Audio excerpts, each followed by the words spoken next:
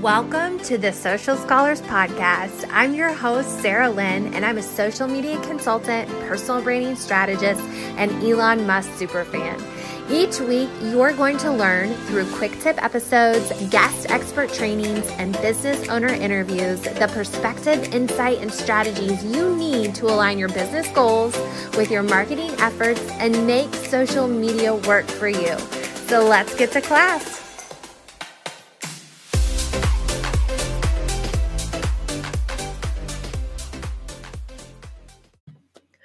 Well, hi there. Welcome back to another episode of the Social Scholars Podcast. I'm your host, Sarah Lynn, and today we are talking about stories and the power of stories. And I'm going to give you 7 types of stories that you can start to weave into your social media strategy, to your workshops, which right now are hopefully are virtual, but not for long, hopefully. Presentations, workshops, your sales calls, and live videos that you do, your emails. And I have 7 types of stories to share with you today. And I have to be honest, I recorded this episode before this. And I wanted to open up with a story of my own. I kept getting interrupted, and it just kept getting longer and longer every time I started to re-record it. So I have my son downstairs at the moment. I've been joking that the iPad and I have been co-parenting because we are practicing social distancing, trying to be a #healthy at home. So we've spent a lot of time together. I would be lying if I didn't say every day there was some parts of it being frustrating, but also it's been really sweet and really fun because we also do have really great moments throughout the day too, and awesome memories that I'm thankful for and I know that I'm going to have forever. But for the sake of recording this episode, and I know you probably are juggling a couple of things, I really want to keep this Friday episode where it's just you and me hanging out. I want to keep it short and sweet. So I'm not going to reshare that story. Maybe I'll tell it again. It was about my awful start to public speaking and being vocal and visible and just how scary it was. But we're just going to go ahead and get into the topic today. And maybe I'll save that for behind the scenes in the Social Scholar Community Facebook group. But I wanted to talk about storytelling today with you because a lot of times people are asking me, how do I stand out on social media? How do I see an ROI on social media? How do I promote myself on social media? And I think all the answers have something to do with being relatable, connecting with your audience, and all of those things you can do through storytelling. Storytelling is incredibly powerful. Our minds don't necessarily work with remembering data and dates and information without the container of a story. So when you wrap a story into whatever data or stats that you're wanting to share or facts that you're wanting to share, your people are going to be able to remember that so much better. They're going to be able to remember you so much better. You're going to be relatable because you're probably going to use an example. Your story is somehow probably going to really resonate with them. And if it doesn't, then that's helpful because you know that those people maybe aren't your ideal client. And so it is a way to stand out to the right people. So it's hard to stand out when all of your content is just sharing quick tips, facts, stats, pros and cons, how to, and that type of thing is absolutely helpful. But that's not necessarily unique. At this point, there's probably not a lot of information that's incredibly unique or like profound that somebody hasn't heard before, but the way that you tell it inside that container of your story, your experience, your lesson learned, the twist that you put on it, the examples that you use, um, a so for me, for example, if I use an example about something from Sephora trying to convey a point about great marketing, but then there's maybe a male who has a completely different type of audience trying to make the exact same point, but his examples might have to do with, you know, something sports related. And I know I'm being stereotypical here, but when you tell stories, you're able to um, not sound repetitive or like everybody else who might be saying the exact same thing, but the way you say it with your stories really help you kind of help people understand what you stand for, and how you're different and why they should follow you, why they should listen to you. So I wanted to kind of preface it with that. And then I also want to say, when you're telling stories, you want to be authentic. I know sometimes our memories, it's a proven fact that humans don't have the most accurate memories, but you want to you want to be as authentic and accurate as possible, because at the end of the day, these stories that you're going to be telling aren't what you'll get from them. It's more about how they're going to serve your people. How will they help others, not just help you necessarily look good? And so there's really one big ingredient that our stories need to have. And as I share this list here in a second, kind of be thinking about how to infuse this list of stories with this key ingredient. And that key ingredient is emotion. So I've heard this example used multiple times when conveying this point. But if you ask somebody, what were you doing on 9/11?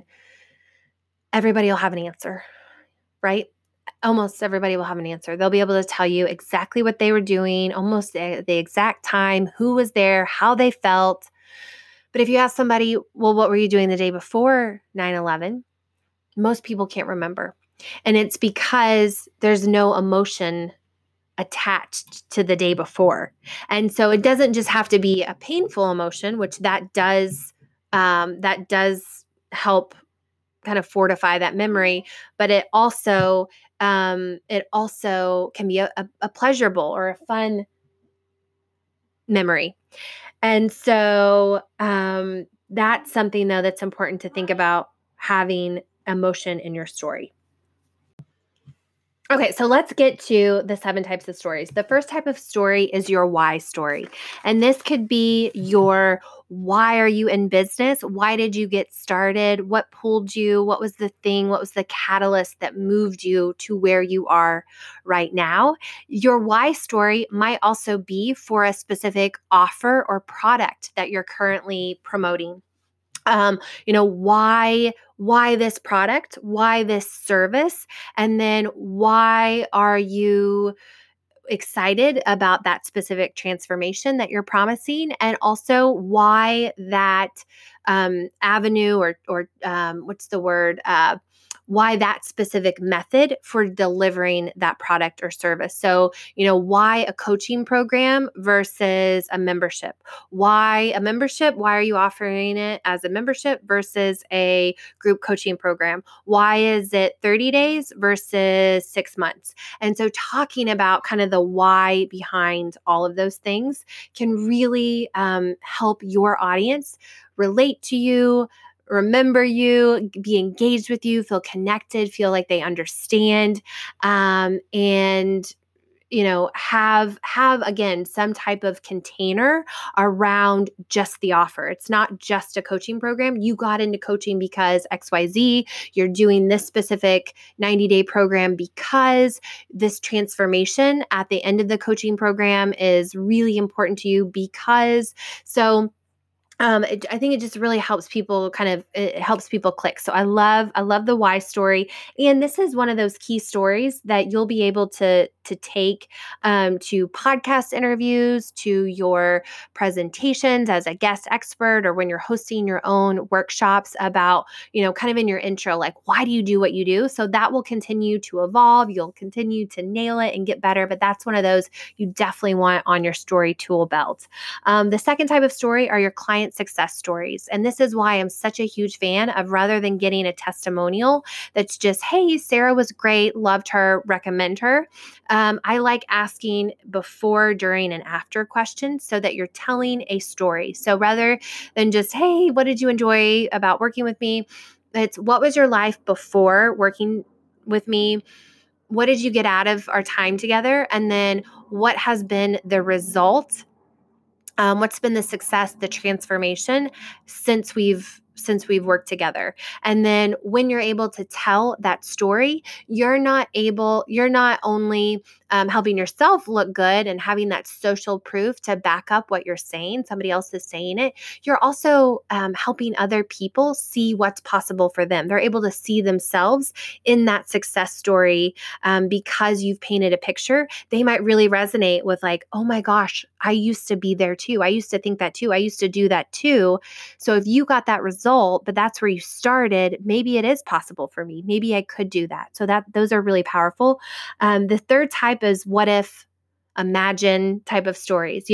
Imagine if you were debt free. Imagine if you made $50,000 a month. Imagine if you met the man of your dreams. Imagine if you were at your healthy goal weight. What would life look like? How would you feel? What would you do? Who would be in your life? What would you have? And kind of setting the stage. Again, it's kind of a what's possible type of scenario, but you're helping them imagine. It's not just, hey, lose 50 pounds.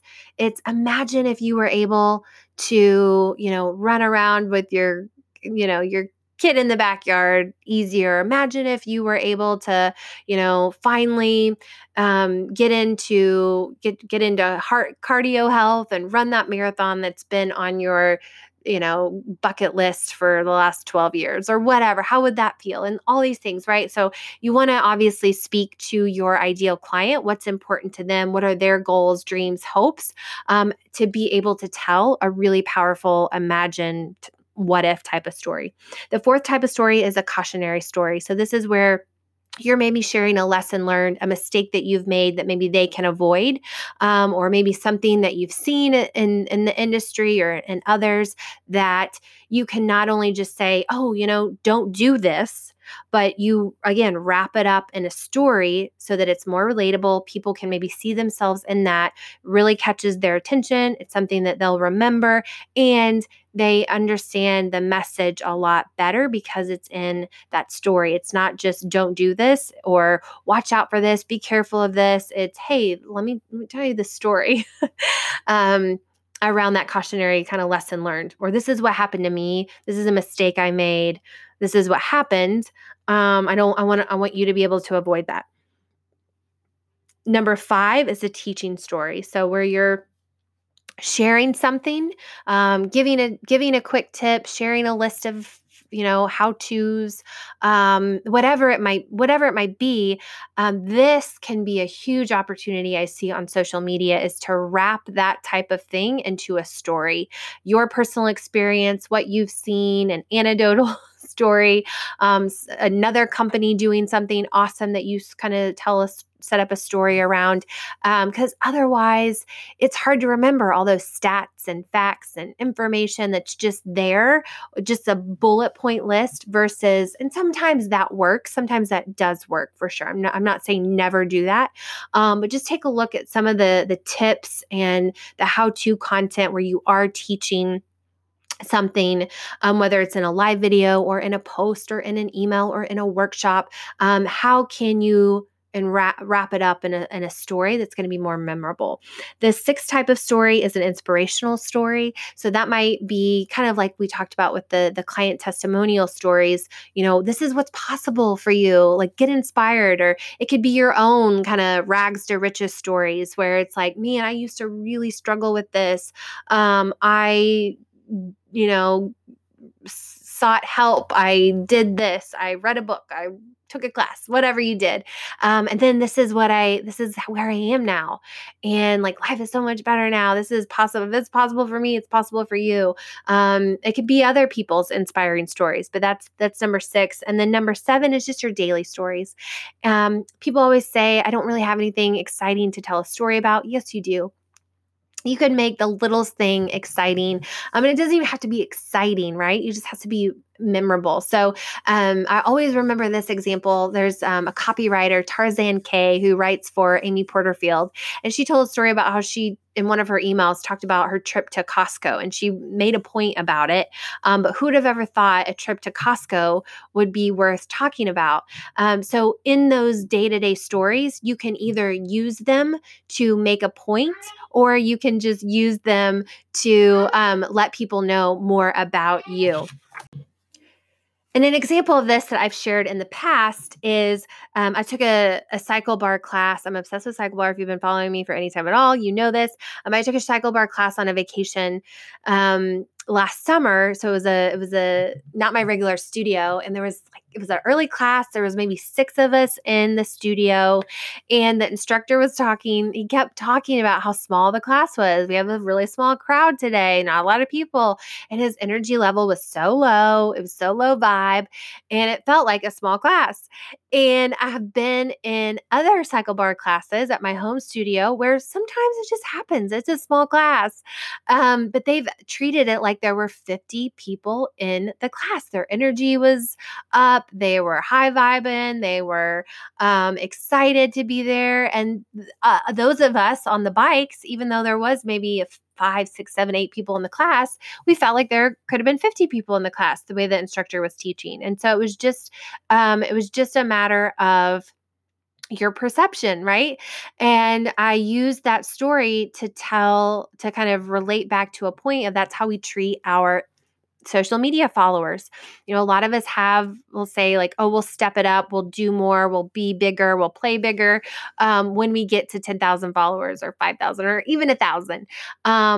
But what if we were like the cycle bar instructor in example 2, where they went ahead and acted like there was 50 people in the room, which is a full class in most cycle bar classes. But what if you went ahead and acted like you had 10,000 followers? How would you show up? Would you be more consistent? Would you share more value? Would you connect more? Would you talk about your offers more? Like how would you act if you had a full house or whatever you considered a lot of followers? And so I used that story to kind of make that analogy. So it was a little bit of a daily story tied into like maybe a teaching type of story. And you have those, so you can make an analogy out of it. You can turn it into a teaching moment, or it can simply be a way for us to know more about you. And I think Instagram stories is the best place to share those type of stories. Like, do we care what you had for breakfast? Do we care what you're doing hour by hour during social distancing? Do we necessarily care what's in your Netflix queue? Do we care what you're reading or what type of makeup you use? Maybe not, but why all those things do matter is because they allow us to get to know you more, to be able to relate to you more, because I might also be reading the same book. And I'm like, oh my gosh, we connect on that. I definitely want to keep up with you. This is this is my people. Or, oh my gosh, you're using that type of skincare lotion or whatever. I got to try that. Like, I got to get that too. I trust your judgment. I trust your recommendation. I'm going to go check that out. So it's lots of little stories that you think are insignificant. Oh my gosh, it's getting late. Kid talk. But maybe one by one, maybe.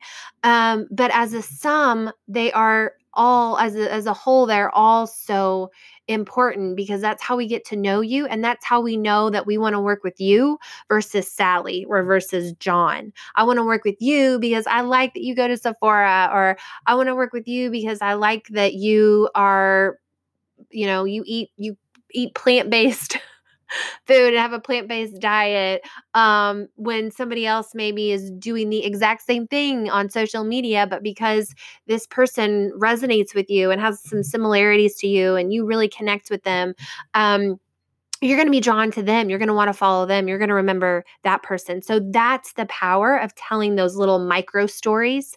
Wherever you share them, you could absolutely pop in those micro stories to your emails and that sort of thing, or at the beginning of your podcast, or all different kinds of places. But those are, even though there's those little small little snippets that no, you don't think anybody care about because maybe you're not tying it back to a super profound teaching lesson, that's still really important. It's an important part of your overall messaging, and a definite type of story that you want to have on your story belt. So just to recap, 7 kind of stories include, and I'm sure that there's more, but this is what I have.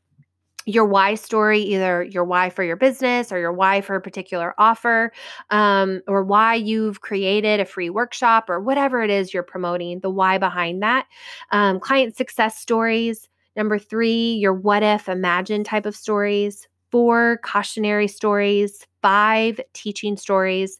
6, inspiration stories. And then 7 are your daily, day-to-day in the life of you type of stories. So your assignment this week is going to be to see how you can add in a new type of story into your strategy. Maybe